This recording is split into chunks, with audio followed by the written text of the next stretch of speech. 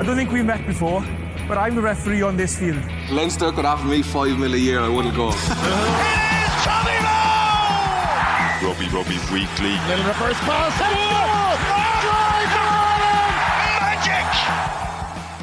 Hello everybody and welcome to Friday's Rugby Weekly. It is officially Christmas Eve in rugby terms. We are on the precipice of kickoff in the Six Nations, and joining me to look ahead to it for the final time, if you like, is a very busy Murray Kinsella. Murray, tell us, whereabouts in the world are you and how are you? I'm very good. I'm in Faro Airport, about to fly into Bristol to get to Cardiff, obviously for the game. We've had a great week here. It's been really nice and relaxed around the Ireland coaches and players. Obviously the sunshine has helped, a little less media attention, I suppose, and it's been a good build up.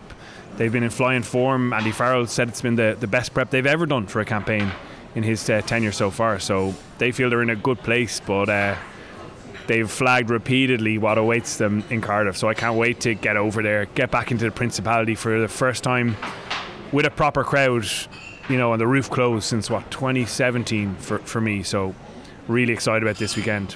Can you give people a glimpse into what your working week was like, and I guess what you guys were able to get up to, journalists, in your spare time over in Portugal? Yeah, I actually just put together a newsletter for members of the 42, so I get the full version. Yeah, it's been a brilliant week, like 15 degrees, 16 degrees every day, blue skies, absolutely beautiful. Where Ireland are training is a great setup. A couple of us, 4 of us, rented a villa. It's like very quiet around Quinta del Lago resort at this time of year, so you're able to get a decent house for cheap. So we were staying in, like, it was kind of ludicrous, to be honest. It was beautiful. A swimming pool out the front. The bedroom I stayed in was bigger than my house back home. So that was lovely. And yeah, there was a few recommendations from the Ireland coaching staff about where to go get food and stuff, and obviously some great restaurants around the place. So you're filing a lot of words. Like, I don't know how many thousand words I filed this week, and more to come, obviously, but it is certainly enjoyable as well. And as I said, like, they're just more relaxed when they're away, and the weather is good. I think anyone who's been reading this stuff will probably have enjoyed it, because the players and coaches have spoken really well, and they've been quite open and even just more sociably accepting of the journalists. Sometimes it can be a bit of an adversarial relationship, naturally enough, as it should be at times, I would say.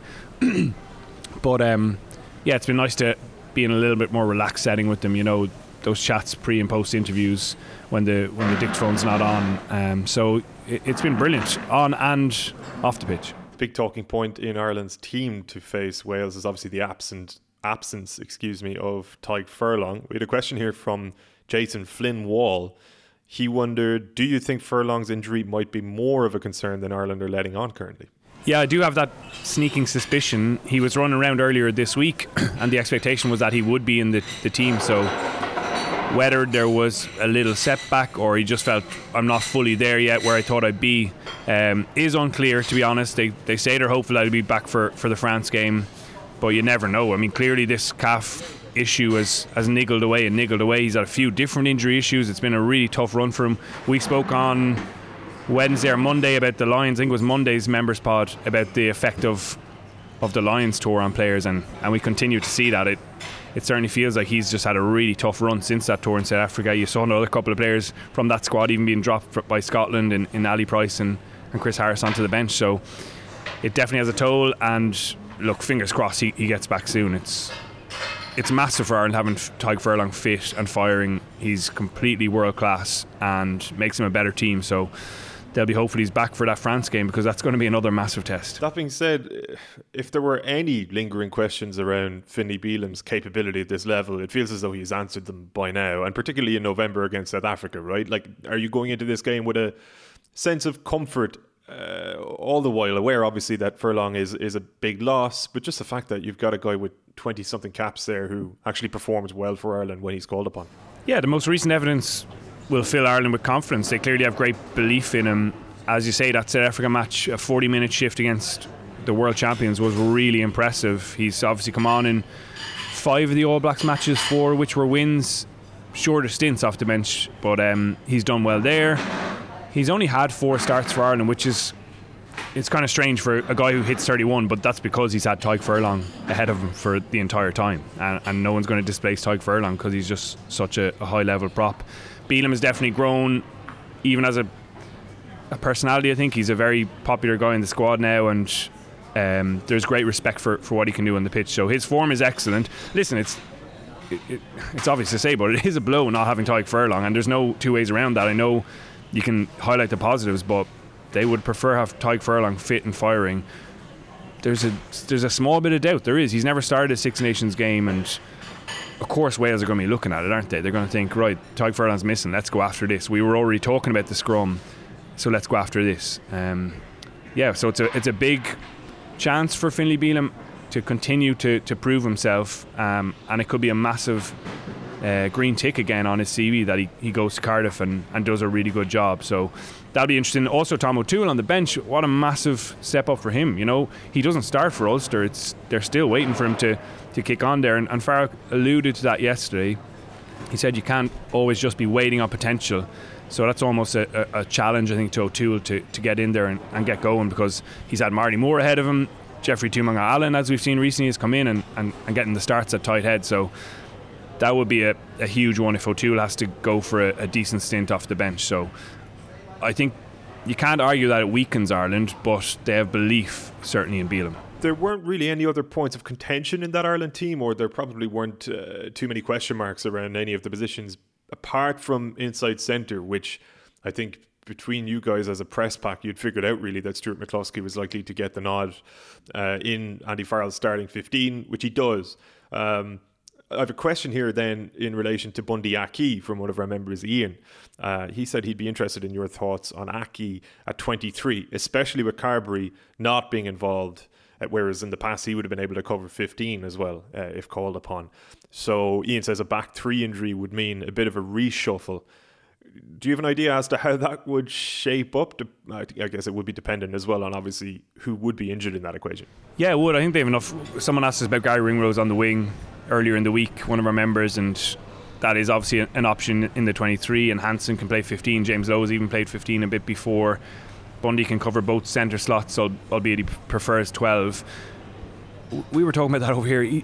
Andy Farrell more focuses on the potential positive scenarios of Bundee being on the bench, like an explosive, powerful, certainly motivated at the moment, high quality proven test centre coming off the bench as he did against Australia, that Wallabies game in November, and making a major impact. He scored a try that day. He was full of energy, and that's what Farrell focused on more so than what are the potential scenarios. And listen, they'll have gone through that of course, and that's important in Test rugby, but he more thinks about the good side of this, and that's the thing that's impressed me. Again, even with Bealham, he said this is a good thing for us. You know, now we find out about these guys. He's not, privately he's probably thinking I wish I had Furlong, but he's not projecting that thought into the squad and into the players.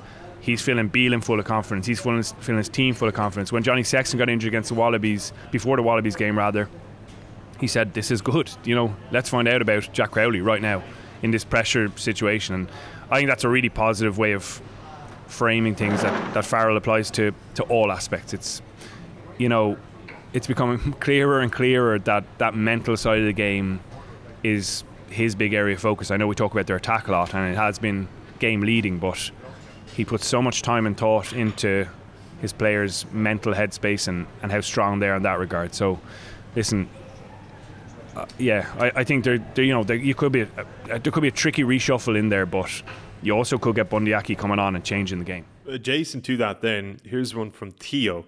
Ignoring injuries and the return of Furlong, Henshaw, etc., does Murray think it's actually a priority in Farrell's mind to get minutes or caps into players outside of his 23? Or outside of this 23? Do we see him just trying to build an incredibly settled side for the year that's in it? Or will we see Crowley, Osborne, Baird, Larmour, etc. given a shot? And does he believe Joey has a way back? I personally think not at this point. It's looking like it will be very hard for wider squad players to break into this 23, and even harder for players outside to get into the squad. And he also adds his own 2 cents. For what it's worth, I have a personal suspicion that Farrell will try his hardest to get Earls a cap so that he can find him another in the World Cup warm-ups, making him a Centurion before he ultimately doesn't get to go to France, which is an interesting theory and probably one that a lot of us would subscribe to, actually. I have the exact same theory, yeah, and he definitely wants to get to 100 caps. He's got massive respect for Keith Earls, as we've discussed before, so I think that's a good shout from Theo. On the first part, yeah, I think his priority is to pick the best players now and try and win every game, and not worry as much about that squad building, which is always going on in the background around training and planning your depth chart. But he just wants to win Six Nations games, and he's going to pick the team he feels is best shaping up to do that. Maybe in the Italy game you have a little bit of rotation, even your bench slots potentially. I don't think the first team will change massively, but he has already kind of done this, hasn't he? You know, think about the change in that team over the 3 years of his tenure. Like Caelan Doris now is an essential figure, Hugo Keenan, Dan Sheehan, Ronan Keller when he's available. Tadhg Beirne has become a really important international player when he was a fringe guy before. I'm obviously missing a number. Jamison Gibson Park, a great example, really influential figure. So he's done a lot of that. The change in the team has been quite drastic quietly, and that's maybe missed a little bit. But the guys mentioned there are really exciting as well, and they'll earn those chances if they get them. It's not just let's throw this young lad in and see how he goes. Then on the Carbery thing, it is going to be really fascinating. Obviously injury opens the door very quickly if that happens, but it's been interesting some of the language they've used around their out halves and what they like to see from them, around the demanding nature of the personalities that are there, the bossiness, the leadership, the ownership of the team, some of the phrases that Farrell has used, and I think that's probably what they want to see from Joey. They want to see him be more assertive and certain in his direction of the team, and that's away from the technical, tactical side of things. So that's the challenge for him, is to be really assertive for Munster every time he's on the pitch now, look like the boss, because that's what Farrell wants to see. Like he clearly plays great store in body language, things like that. That's what he's been talking about this week. So that's the challenge for Joey. What about the challenge awaiting Ireland then in Cardiff? Michael Halpenny says, given the amount of time that Gatland has had to prepare, I expect Wales to target our set piece. How does Murray expect that we'll hold up there, and what are the chances that we'll see a 13-man line out on Saturday? That'd be brilliant, yeah. Well, I hope we see that. I hope we see a few nice trick plays up both coaches' sleeves. Yeah, like we discussed it on Monday, and Birch's big concern was the scrum, and that's been the little flaw in Ireland's armoury, and it's given up important scrum penalties. Carl Dixon is going to be an important figure this weekend. He's the referee, and his calls around that area will be fascinating. I think line-out wise they're looking in good shape. James Ryan has really grown, I think, and has embraced that role of leading a little bit more. Tadhg Beirne does it in Munster as well, so they've got a lot of the phrase du jour, intellectual property in that area, as well as Peter O'Mahony's obvious ability there. So I think you'll see them be aggressive on the Welsh ball, and I'd be surprised if it wasn't solid on Ireland's ball. It'll be fascinating. Restart's another massive one, and there's lots of areas like that we don't know for sure how Ireland will challenge or handle the challenge that Wales are going to throw them. The breakdown is one I'm really fascinated about, and actually we're going to hear a clip from Owen talking about that area of the weekend, because it's going to be really interesting with that Welsh back row pick. Here's Owen Toolan. We've mentioned the breakdown. Clearly that's an area opposition teams are going after to try and stem the flow of that speed of possession, which once Ireland get into it, they're just so effective and difficult to stop. So I think really great shout from Stefan in terms of that breakdown battle is going to be massive, particularly the two back rows. But yeah, I would expect Ireland to kind of wear probably first 20-25 minutes is going to be hot, and I think you would think Ireland's systems that they have in place will generally start to wear down Wales, as we said, with a lack of time and a real deep understanding around how they're going to play, and I think particularly the two benches, whichever way Ireland select, I think Ireland probably have a little bit of a point of difference there in terms of who will be able to bring on last 25-30 minutes to really impact the game and probably stretch maybe a little bit beyond that 10-point spread. You've teed it up beautifully. I'm going to ask you the same question as we asked Steph, but in terms of Ireland, what are you predicting for this championship? Yeah, I think the slam will be difficult. I think it's probably the tightest Six Nations in a while. If you reflect on Italy beating the Wallabies in November, Scotland probably should have beaten the All Blacks, absolutely hammered a really indisciplined Argentina side. We know England have their woes, but they're going to bounce back under Borthwick. I think that's probably the big theme, isn't it? How the new coaches bet in with England and Wales particularly.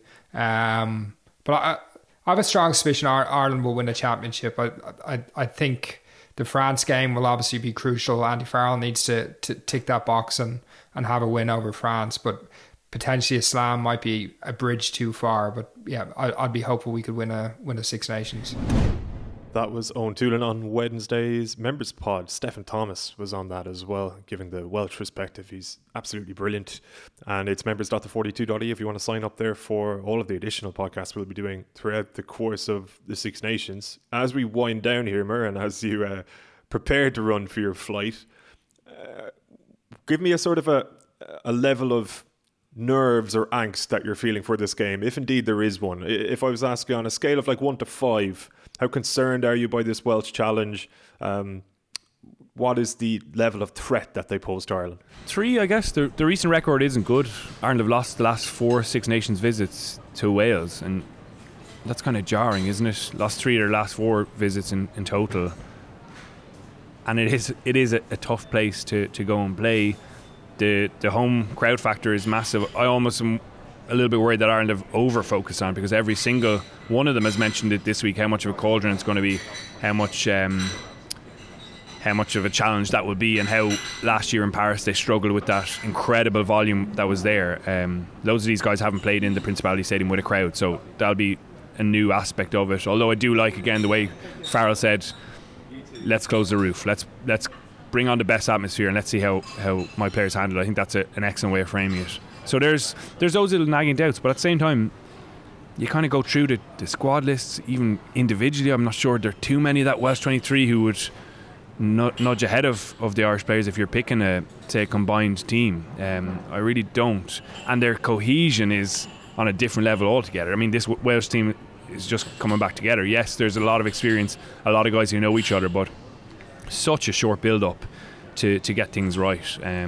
Gallen did a column in the Telegraph just underlining that it's all about the physicality for him. So I do expect it to be brutal, but I think Ireland should have confidence. They're going to Cardiff in a very different place now. They're coming into this championship in a very different place.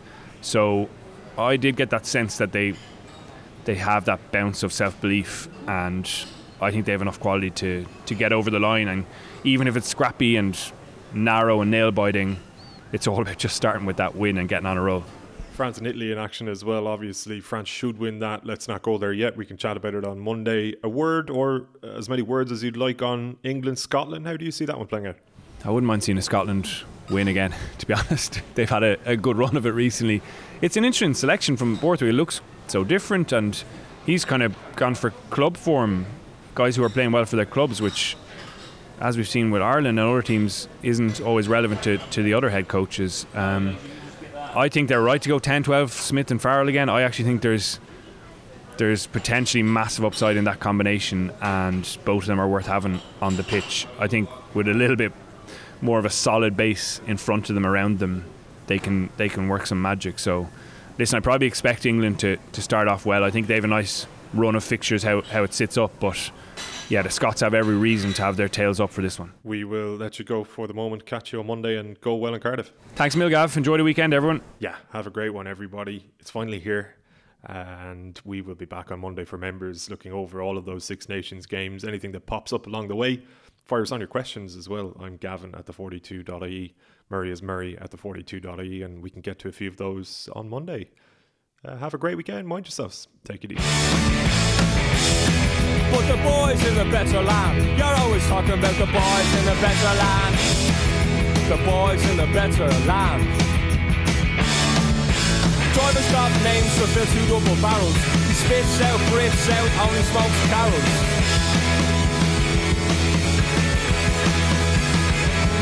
And he's refreshing the world in mind, body and spirit. Mind, body and spirit. You better hear it and fear it.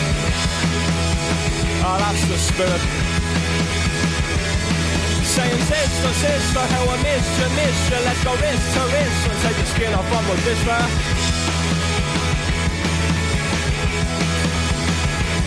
If you're a rock star, porn star, superstar, doesn't matter what you are, get yourself a good car, get out of here. Yeah. But the boys in the better land. You're always talking about the boys in the better land. The boys in the better land.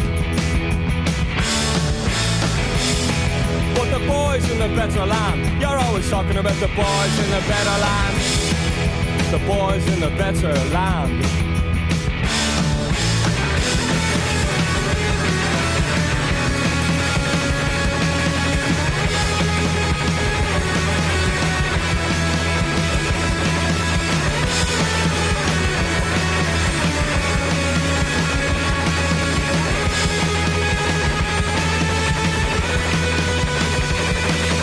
Driver's got names to fill 2 double barrels. He spits out, breathes out, only smokes carols.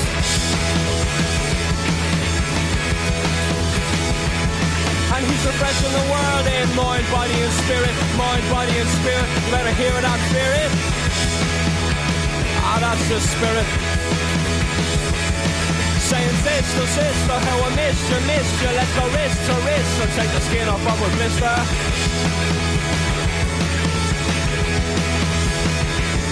If you're a rock star, porn star, superstar, doesn't matter what you are, get yourself a good car, get out of here. Yeah. But the boys in the better land. You're always talking about the boys in the better land. The boys in the better land.